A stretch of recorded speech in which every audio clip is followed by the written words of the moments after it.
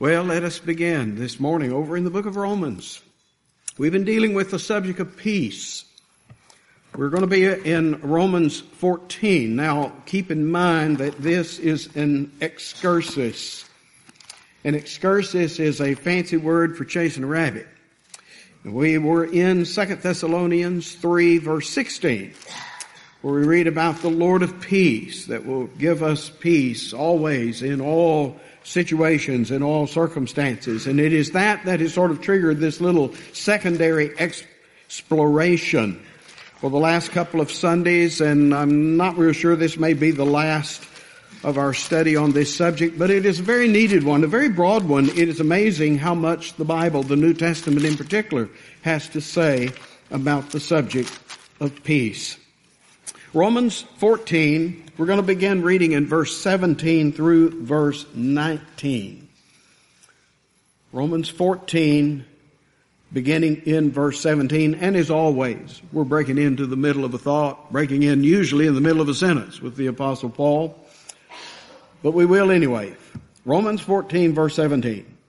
For, that means because, the kingdom of God is not meat and drink, but righteousness and peace and joy in the Holy Ghost.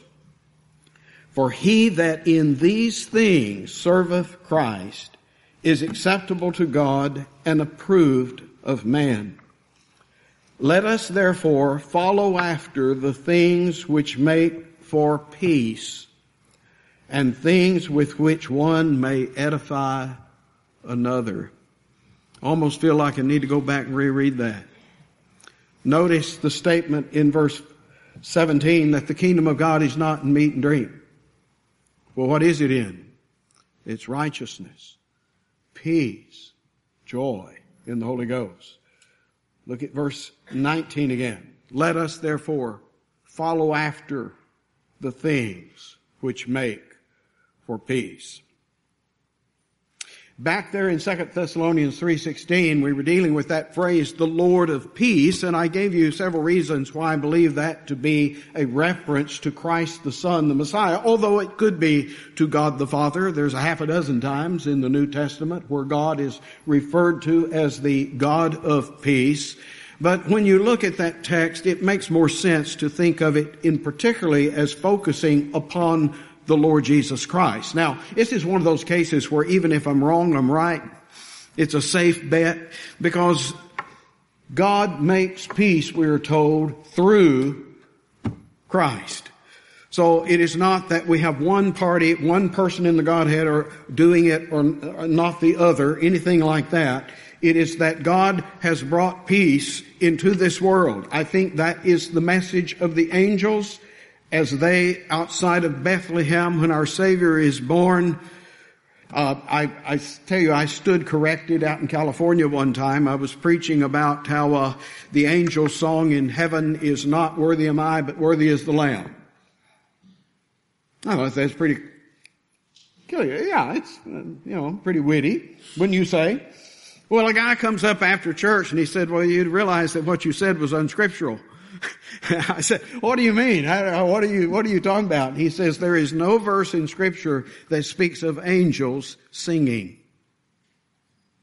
And I said, well, wait a minute. What about there in the Christmas story? Suddenly there was with the angels a multitude of the angels praising God and saying. Yeah. And the more I looked at it, the more he's right. Yeah, the only time you see singing going on, it's man. And it's particularly in the book of Revelation, it is the angels saying, but it is men singing. Singing what? This new song, this song of redemption. So maybe angels can't carry a tune. I don't know. That's possible. I still have the romantic idea that the angels sing, but that may just be me. Certainly it is the songs of the redeemed that are the echoing theme that we will be doing, the singing we'll be doing in heaven. But here, so yes, it is true that God makes peace through the Lord Jesus Christ, but here in a particular way, we were in 1 Thessalonians. Let's go there. Those 2 Thessalonian letters, look at them very carefully and I'll show you my reasoning. In 1 Thessalonians 1 and verse 6, Paul says, you became followers of us and of the Lord. Now, is he talking about God the Father or is he talking about God the Son? It is clear here that he is speaking of the Lord Jesus Christ. Look at verse 8. So from you sounded out the word of the Lord. Now that certainly means it could be the word of God, God the Father, but here in this context, it appears to be the word of the Lord Jesus Christ. What we call the gospel is now sounding forth from you. Look in chapter 4, verse 15. Chapter 4, verse 15, that rapture text. He says, for if we believe that Jesus, 15, for this we say unto you by the word of the Lord. Well, is that God the Father or is that God the Son? It would appear it's speaking of the Son. It's the word of the Lord that we who are alive and remain until the coming of the Lord. That's why it's almost got to be the Lord Jesus Christ here. He's the one who's coming back to us. Verse 16, for the Lord himself shall descend from heaven with a shout. It must be speaking of the Lord Jesus Christ in particular. And then go over to 2 Thessalonians. Remember, it was right at the tail end of 2 Thessalonians that we see this phrase, the Lord of peace. And here in 2 Thessalonians chapter 1, verse 7, and to you who are troubled, rest with us when the Lord Jesus shall be revealed from heaven with his mighty angels in flaming fire, taking vengeance on all them that know not God and that obey not the gospel of our Lord Jesus Christ, who shall be punished with everlasting destruction from the presence of the Lord and from the glory of his power. Notice that must be a reference to Christ the Son. And so we have been following that theme, the theme of peace. 2 Sundays ago, I spoke to you on the subject of Christ, the Lord of peace, is the one who makes peace. Makes peace in an objective sense between us and our God whom we have offended. God was in Christ reconciling the world unto himself. The word reconcile means to make peace. We use that word, as I mentioned back then. Sometimes we hear of a couple about to get a divorce, and then you ask a little later what happened. Oh, they reconciled. Now, what does that mean? They kissed and made up. They're back together. They made peace. Well, that's what the word means. And we have made peace with God through the blood of the Lord Jesus Christ. But he's not only the one who makes peace, he's the one, last week we spoke on the subject, who gives peace. There is peace in a subjective sense. My old mentor, E.W. Johnson, I've already quoted him a couple of times this morning in my class, but every time I get preaching, I think of something he said once upon another. And he said that man, when he's justified, declared not guilty. That's a legal thing, forensic thing. He said he's cleared in 2 courts. On the basis of Christ's blood being shed, he is cleared in the court of heaven, in the presence of God, the judge of all. But he's also, he said, cleared in the courts of his own conscience. The book of Hebrews speaks of the sprinkling of the blood of Jesus on our conscience, that our condemning voice of conscience that declares inwardly and subjectively that we are guilty is now soothed through the blood of Jesus Christ. That is a tremendous observation to make, that the same gospel that clears us in the court of heaven above is the same gospel that clears us in the councils of our own conscience. That's why our friend Jerry Bridges used to say you ought to preach the gospel to yourself every day. Because if you're like me, you do things every day that you're ashamed of, things that you wish you hadn't done, things which stirs up our conscience and condemns us. And we need to once again remember the blood of a Savior shed for our sake. But today we're even going to go a third aspect of this subject of peace. And it is that the Lord of peace not only makes peace, the Lord of peace not only gives peace, but the Lord of peace commands peace. Did you see it in our text? Go back to Romans 14 if you've turned away from it like I have. In Romans 14, Paul is dealing with what we call matters that are indifferent. Matters of indifference. to try to explain what I mean by that, I had an old friend back in Houston, Harold Rudolph. He told me one time, he says, Mark, I was so spiritual at one point in my life, I prayed about what color of tie to wear when I went to church on Sunday morning. And I said, Harold, I'm afraid to break this to you, but I don't think you praying about what color of tie you're wearing is any sign of your spirituality. It's a sign of your carnality.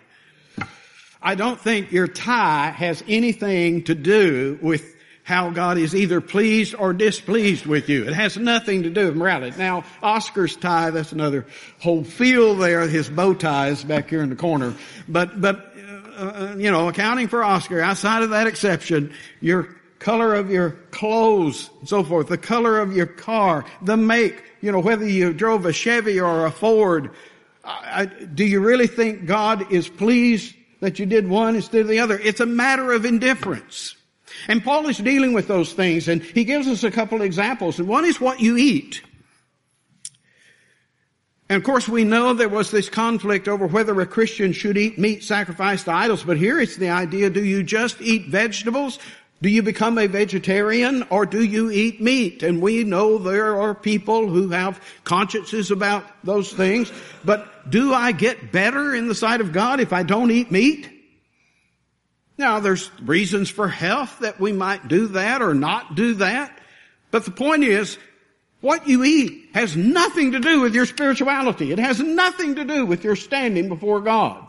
He gives us another example, the observance of days. And of course, coming up on the Christmas holidays, we're oftentimes told that we're doing something horrible here if we even acknowledge that there is a thing of celebration of our Lord's birth. Now, I certainly know the background of it. I know that it has no spiritual significance whatsoever. The fact that you do something on Christmas or don't do something on Christmas, as far as I understand it, has nothing to do with your spirituality. You're no better if you do, no worse if you don't.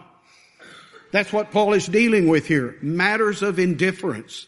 And the problem is, it is typically those matters that destroy fellowship in a church. You've heard stories, I have too, churches splitting over the color of the carpet they're going to put down. You say, well, that's a ridiculous illustration. Jim Gables, my buddy, y'all don't know Jim, over here in Birmingham. They had a church fight one time when he was at Oakland Baptist there in Birmingham over this table. They had this table sitting back against the wall forever and a day. And they decided, one group wanted to move it to one side of the church, and the other group threw a fit. They wanted it back on the other side of the church. He said, I almost did the Solomon thing. Brought my chainsaw up there and cut that thing right down the middle and says, now there, do whatever you want to with it. Ridiculous things that we get all in a huff over. And those are the things that are in particular focus here. Now, it's much broader than that, but those are the things that particularly are in Paul's scope here in this text. And he sums up his judgment on the whole matter with this wonderful text. For the kingdom of God is not, and what he means by that, has nothing to do with meat and drink. Now, I grew up in a background that meat and drink had everything to do. You don't smoke, drink, go with the girls that do. Some of you grew up in the same thing. The devil's in the bottle. You dare touch that bottle, you get the devil in you by putting my friend, what Paul is saying here, look, that has nothing to do. Getting drunk does. But what you put in your body has nothing to do with your spirituality. You don't get better by abstaining from something. That's asceticism. I get better if I deny my body things it wants. That's a little Roman Catholicism. And so you understand that what Paul is saying, meat and drink won't make you a better Christian. It won't make you a Christian in the first place. It won't make you a better one. Now, does that mean you have absolutely no qualms about what you eat or drink? I mentioned no. Personally, we have convictions about what we eat or drink. I do. And yet at the same time, I'm erring if I think that has anything to do with my standing in the sight of God. Well, what is it about then? If it's not in things like observing days and observing certain things I do or do not put in my mouth, Paul goes on to say it is about his kingdom is about righteousness Well, that has everything to do with the kingdom of God. It has to do with this thing called peace. That's the centerpiece of Christ's kingdom. It's the way we recognize, the way we spot it, this thing called peace, and then joy in the Holy Spirit. That's why we need to be careful that we don't come to church on Sunday morning and look like we've been sucking on persimmons. You know, they have this long, straight face, look like we're in agony. Now, I realize through some of my preaching, some of you may be in agony. I've been in agony before in a church service, so I understand that. It's sort of like Chinese water torture, you know. When will this guy ever finish? But at the same time, we ought to be glad. I was glad when they said unto me, let us go into the house of the Lord. So, when we deal with things, matters of indifference, we're dealing with those things on which there is no clear scriptural statement. And I mean by that then, we're dealing with things that are cultural norms. I grew up in the country. Many of you did too. You grew up in the country, you know what I'm talking about. We had these little taboos out there, things you didn't do. For instance, in my community, a woman did not dare wash her clothes on the day of a funeral. It was a sign of utter disrespect, ladies, if your clothes were hanging out on the line when the funeral procession goes by. Because that was an indication, you see, that life was just going on like normal. And everything was supposed to come to a stop. Now, that's assuming some of you women still put clothes out on the clothesline. But you understand what I'm saying. We have, our background tends to color how we think of these things. This is how I was raised. This was my culture. I have my own personal preferences. I prefer this rather than that. Or this is the way we always did it in my family. Right? Those things are powerful things.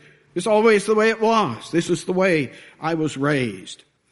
But what Paul is saying is you dare not let these kinds of things disturb the peace and the fellowship of the church. In charity, we are to surrender our liberty in these matters, and yes, you are at liberty. Yet we are to surrender that liberty if it causes problems, if it causes, as Paul puts it here, the destruction of a brother for whom Christ died. Paul at one point says, if eating meat causes my brother to stumble, I'll eat no meat as long as the world stands. That is to be our attitude. We can either take it or leave it. If it's helpful for the propagation of the gospel, I'll do it. If it hinders the propagation of the gospel, I'll not do it. It's that simple. That's the rule. Does it keep the peace? Does it destroy the peace? That's the question. And so what Paul is doing here is giving us an example of how we are to strive to keep peace in his kingdom. And the reason, as he has stated it here in this wonderful verse in verse 17, is because this is what his kingdom is all about. It's about this thing called peace. Now, to understand the kingdom of Christ, it helps us to contrast it with the kingdom of Satan.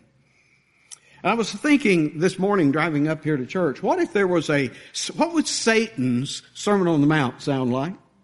You ever thought about that? Suppose Satan had delivered a Sermon on the Mount. What would he say? Blessed are the what? You know what Jesus said. Blessed are they that mourn. Blessed are the meek. Blessed are they who hunger and thirst after righteousness. Blessed are the peacemakers. Right? What would Satan's Sermon on the Mount sound like? Blessed are the getters. Blessed are the dominators. Blessed are those who hunger and thirst after attention and fame and fortune. You understand? Well, why is that? Because the foundation of Satan's kingdom is founded on principles of self-gratification, self-exaltation, self-glorification.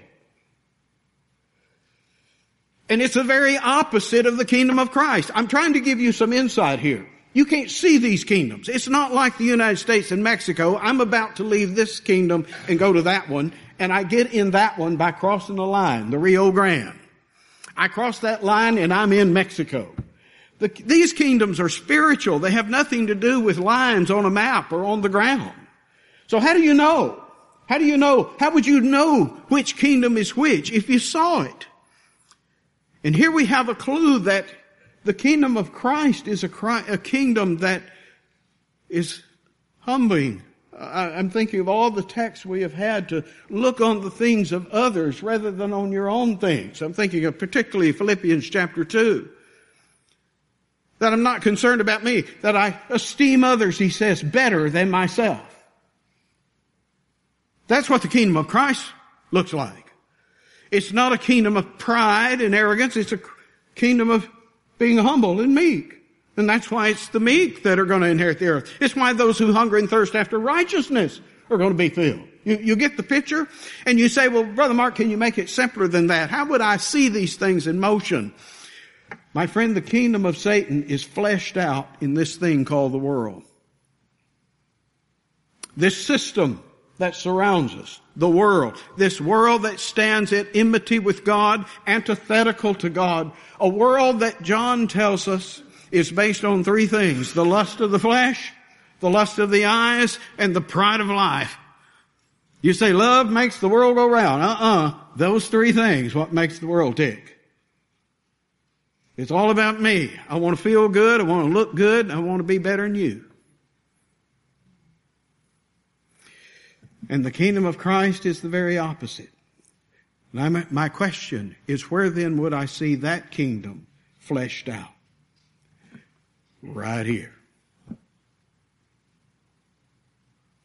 When I see the New Testament church, I ought to see Christ's kingdom incarnate, embodied in the members, in the children of God, in the members of the body of Jesus Christ. It involves, as I've said so often, those three S's: serving, sacrificing, suffering. We serve Christ by serving one another. He doesn't need you to cook him a meal, but we've got other people that do. His body does. And when you do it for them, said Jesus, you did it for me. To suffer as Christ has suffered, to sacrifice as he has sacrificed. And so I want to point you to the example of Christ when it comes to this subject of peace. And again, sometimes it helps us to see a contrast, and let me hold up to you the contrast of Muhammad. Muhammad, if you remember the history, fled to Medina, and for a while he relied on suasion, moral suasion, preaching, to try to convert the people back in Mecca that were opposing him. That worked for a little while, but it just wasn't getting the job done. So what does he do? He commands jihad, holy war. And so he commands them to go to war. The Muslims are very fond of their rules of war, these rules that Muhammad gave them of how to conduct war. Proud of the fact that, Muhammad wouldn't let them just do war any old which way. He gave them these rules by which way they were conducted. And I'm thinking, you're proud of the fact that your hero commanded war. Can you, in your wildest imagination, imagine Jesus on the Sermon on the Mount, standing up on that mountain, gathering himself an army to impose his kingdom by physical force? I mean, does that even enter into your computation? Do you remember the one time that they tried to seize him and make him their king? They wanted him to lead them into battle. And what did he do? He withdrew and hid himself from them. He would have nothing to do with that sort of advancement of his kingdom. How does his kingdom advance then? What's your weapon? It's the sword of the Spirit, right? The Word of God. And my friend, that's it. It is the fact that we proclaim the gospel, the Word of God, and we beg and plead for God's Spirit to empower it. And that's it. If that doesn't do it, we don't have anything else. We don't have plan B. Don't bring out the tanks and the bazookas. If the proclamation of the gospel will not advance the kingdom of Christ, then we're out of ammo. We're out of tactics. That's all we know. And if they will not embrace it, what do? Shoot them? The worst, and we've just seen it in 2 Thessalonians. I mean, the worst that we can do to anybody is excommunicate them. And in the case in 2 Thessalonians of this brother who was refusing to work, you remember the context back there a few weeks ago?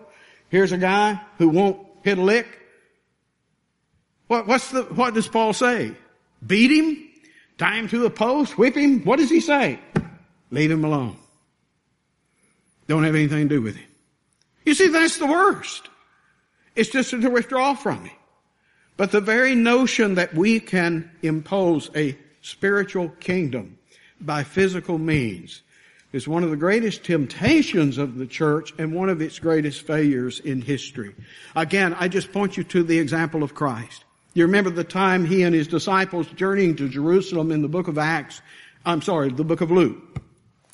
And he sends messengers ahead to go into the Samaritan village to get him a place to stay for the night. And these Samaritans refuse him. They won't let him in their village. And old James and John, sons of thunder, they have a pretty good nickname, they blow the stack. They say, do you want us to call down fire from heaven on them and destroy them like Elijah did? And what does Jesus say? You know not what manner of spirit you're of. Let that sink deep in your ears.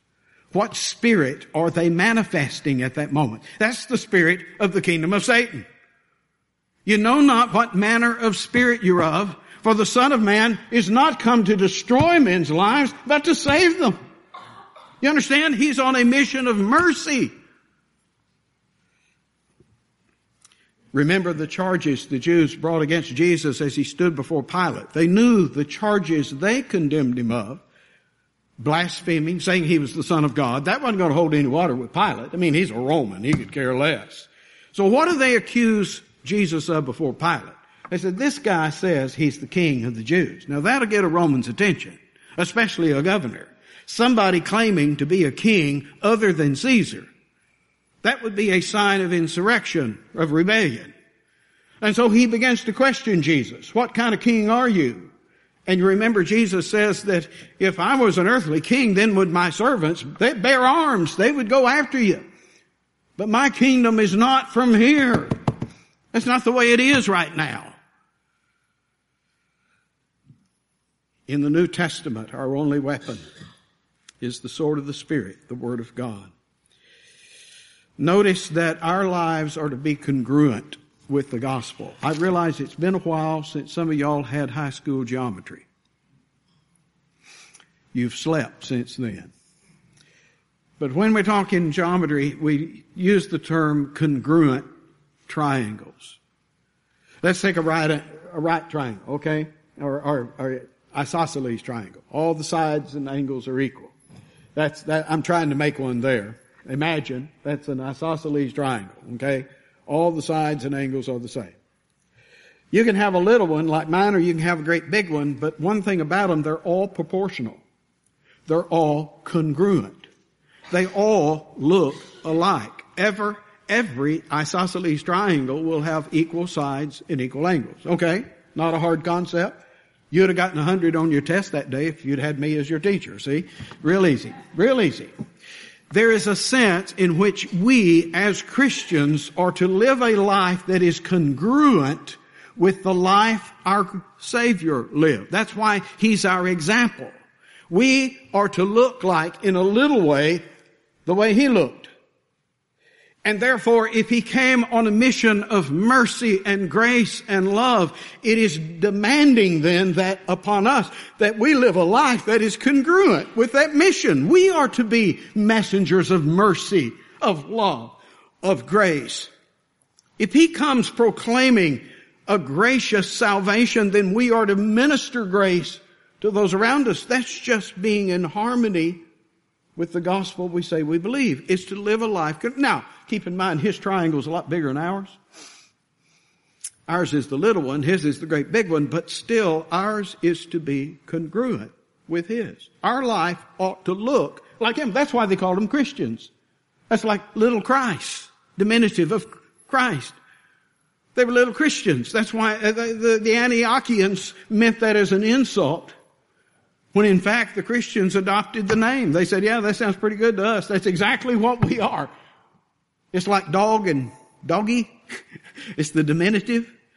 so we are indeed Christians, followers of the Christ. But it is not only his example that teaches us that we are to seek peace, but his commands. Did you notice in Romans 14, verse 19? Look carefully at that verse. Romans 14, verse 19. Let us therefore follow after the things which make for peace, and things with which one may edify another. Follow after sounds rather passive, easy. But it is, in fact, in the Greek, the same term that our brother Jerry Bridges, when he wrote The Pursuit of Holiness, you know, Hebrews 12:14, follow after peace with all men and holiness, without which no man shall see the Lord. He used as his title, The Pursuit of Holiness. When he wrote the book for young people, he called it The Chase. That's the idea of the Greek word here. This is not just stumble along in a canter. You know what a canter, how it got its name? Back in medieval England, the knights would have to go up to Canterbury where they swore off their sins for Lent. And so the knights, as they made their way to Canterbury, didn't go real fast. They just sort of cantered along. That's where the term comes from. No, this isn't just cantering, stumbling along. This is chasing, pursuing, hunting it down. Follow after peace with all men. Follow after peace, or I'm sorry, I'm misreading the verse. Let us therefore follow after the things which make for peace. That implies that peacemaking is not the easiest thing in the world. That has to have some energy expended. There's some effort involved if you're going to keep the peace. The natural state is for us to be at each other's throats, to be at enmity, to want our own way. That's what we are by natural men. But what we're being commanded to is a higher way of life, to pursue it, to promote peace, to maintain the peace. We are not to let our pettiness, our self-centeredness destroy what Christ went to the cross to accomplish. And let that sink in. Anytime you say, well, I know we're supposed to be at peace with one another, but you just don't understand, the price for me is just too high. Remember the price that was involved in Christ making peace with God for your soul. I don't care what you're dealing with. It's small potatoes compared to that. And so there is the demands on our life to lay aside the pettiness of the little things. Now, this is it's directed, I think, to all men. We'll see texts in a moment that'll tell you that. But this text is particularly directed to the church. That towards one another, of all people, we're to be at peace. Now, let me give you another text that will extend this. Go to Romans 12. Romans 12, verse 17.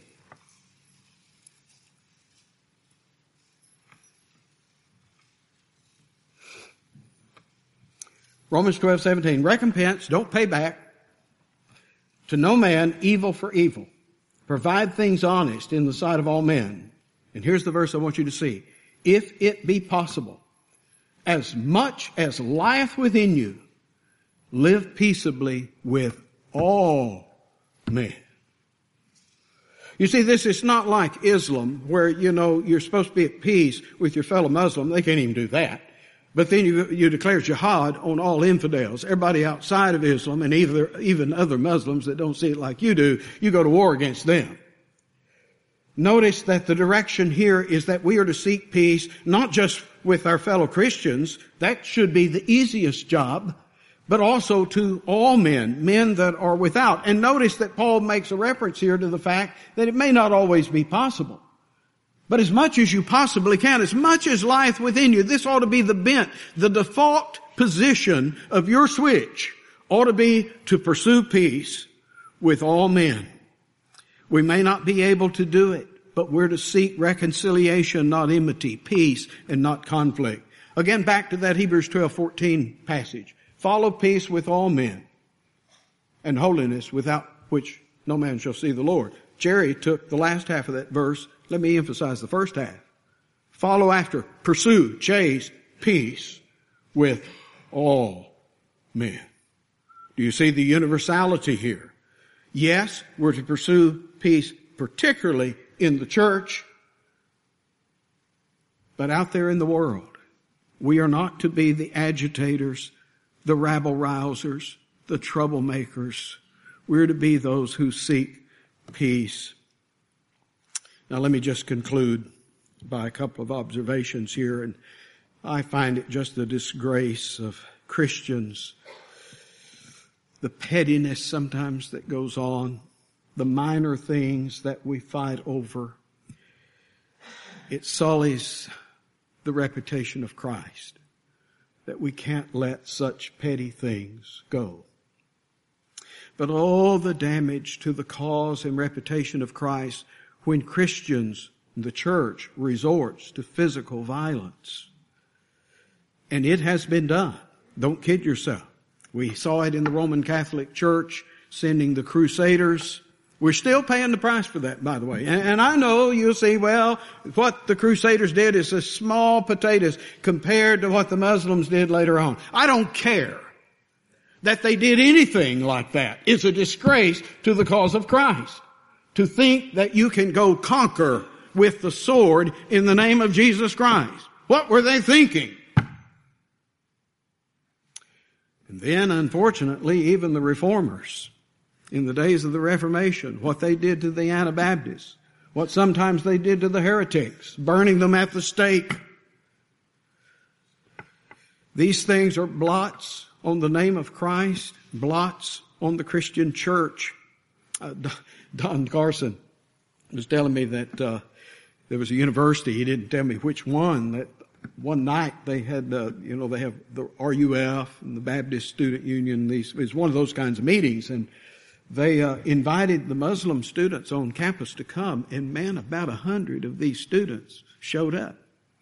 And the guys that were organizing this meeting got so excited. You have all these Muslims, so they said, let's stand up and sing a song. You know what they sang? Onward, Christian soldiers. And one by one, the Muslims all got up and left. Absolutely insensitive to where these people are coming from. Oh, the disgrace. And we are to be at peace. I want to read you a text. I stumbled on this morning. It's one of those things I was thinking about during the week and never did look it up till this morning. It is Psalm 120. Psalm 120, just the last 3 verses of that psalm. Woe is me, that I sojourn in Meshech, that I dwell in the tents of Kedar. In other words, this is an Israelite saying, woe is me. I'm living among the Gentiles. I'm living among a godless people that don't know my God. Woe is me. Look at verse 6. My soul hath long dwelt with him that hateth peace. Verse 7. I am for peace, but when I speak, they are for war. There's the contrast between the kingdom of heaven and the kingdoms of this world, the kingdoms of Satan. And then secondly, beware of fearing your duty as Christians. We're talking about Christian duty. When Paul was saying that, follow after the things which make for peace, he's not throwing out a suggestion. He's giving you a command. He's giving me a command. This is what I'm supposed to be doing. We have especially in Reformed circles, certain parties that would say anything that even smacks of duty is legalism. But I want you to notice how much of the New Testament is made up of duty. Do this. Follow after this. Practice this. That's our marching orders. In that same circle, one circle I'm thinking of, they say, we worship Jesus. We want to worship him. And one guy said, people accuse us of making Jesus an idol. That's exactly what we do. We worship the Lord Jesus Christ like an idol. And I'm listening to that and I'm saying, that all sounds well and good except for one thing. An idol is dumb. An idol never talks. It never speaks. You can put the idol up on your shelf and you can talk about how pretty it is and how wonderful it is, but you never have to do anything because he never tells you to do anything. That's an idol. Jesus is not an idol. He's the living Lord. That's our profession. And He will say to you and I, why call ye me Lord, Lord, and do not the things that I say? Can you imagine being at a job, you're working in an office, and the boss's office is down the hall, and while he's away, you're just sitting back there, doing whatever you want to do. I'm thinking of some of the classes I was in school when the teacher was away. We're throwing spitwads, we're having all, and then the teacher comes in and everybody straightens up. And then as soon as the teacher leaves, we're back to throwing everything in the room. Can you imagine an office working that way? They say, boss, boss, but they do not the things that He says. What a mockery of the title of the name. And so it is with Christ. How dare we call Him Lord, Lord, and do not what He says. And here is one of those duties that He lays upon you. Is it legalism to do what Christ says? Well, it all depends, doesn't it? Is it legalism that my wife got up this morning and cooked me some bacon and eggs? Now, I guess, wait a minute, I should have checked with her before I used this as an illustration. It could be, right? She's fishing for a present on Christmas Day, She's being nice. It could be. But I don't think that's what was motivating her. Is it legalism for a wife to serve her husband like that? Is it legalism for your children to obey you when you tell them to take out the trash? You see, we are children of God. We are called to be obedient children. We are the bride of Christ. We're to love and serve our Savior. Legalism says obey in order to. In order to. I do this in order that I can get this. Gospel obedience says because of. Obey because of. We love Christ because He first loved us. We obey Him because He obeyed His Father. He did His duty. And now the one who did His duty, who saved our soul, says, if you love me, keep my commandments. We're coming to observe an ordinance that is about peace. Certainly that's one aspect of the Lord's table. Remember, in the old days in Israel, you had these peace offerings where they sat down and had a meal together to enjoy and to celebrate their peace. I was thinking about the American Indians. They used to smoke the peace pipe. That was their ceremonial thing. I've read stories where when tribes were battling, they bring the peace pipe out on the battlefield and everybody quits fighting. Because they were reminded that this peace pipe is what they smoked together to enter into this treaty. They had other symbols. Broken arrow. To break the arrow was to make peace with one another. To bury the hatchet. It's an old Indian expression. Our weapon of warfare, we're burying it. Oh, my friend, we have another way of symbolizing our peace. I remember as a kid, I think I was watching Cochise on black and white TV. Some of y'all remember Cochise. And they became blood brothers. You remember how they cut their hands, cut their hands and put their hands together. And the mingling of their blood, they become blood brothers. That's how the Indians did it. We're one now. We're at peace. My friend, we're related by blood. But it's not our own blood. It's the blood of our Savior shed for us. And it is that peace that we celebrate today. Peace with God. Peace of God. And peace with one another. May God help us as we strive. Oh, it's a shame what you see people fighting over. It's just not worth it. Not worth disturbing or destroying the peace. David's going to come superintend the table today. David, come ahead.